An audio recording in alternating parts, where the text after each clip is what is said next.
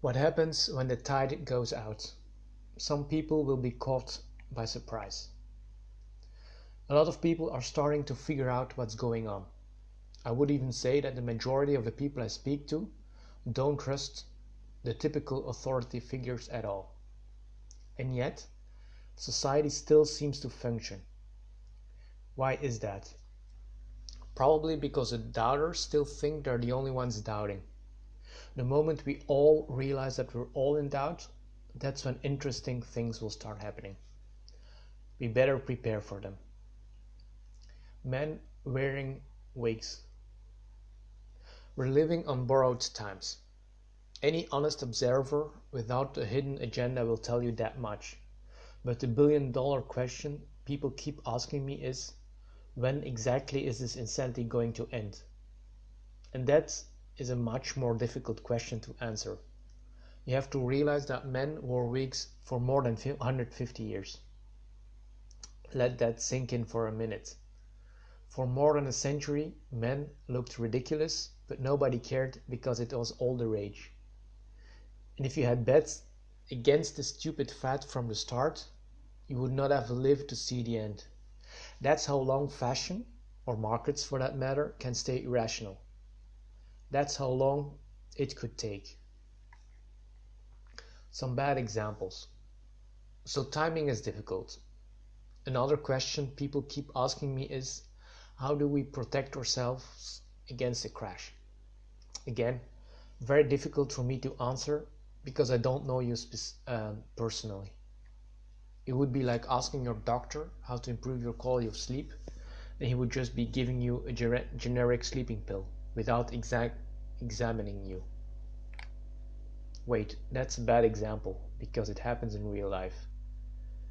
I guess it would be like asking your financial planner to design you a personal portfolio, and he just would be writing down a standard 3-to-1 equity bonds allocation without getting to know you. Another bad example. This also happens in real life.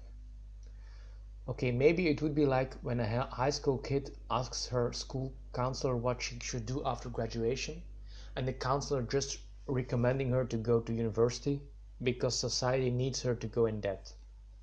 Wait, this is another bad example. For some reason I keep coming up with bad examples. Strange.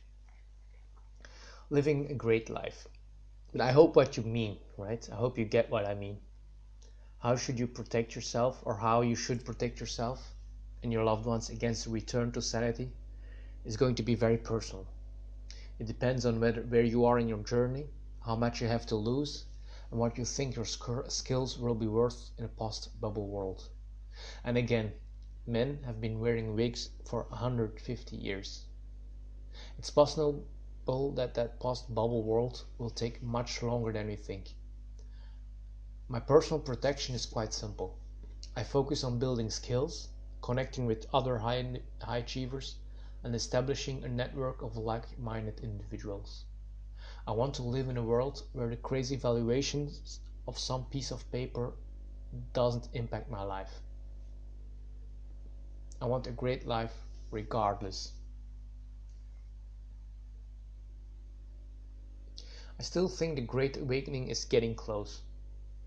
The tide will go out, and some people will be caught naked when it happens. Make sure that that's not you, and focus on living in abundance. Think and grow rich. The sooner you realize that life is your responsibility, the sooner you'll be truly free.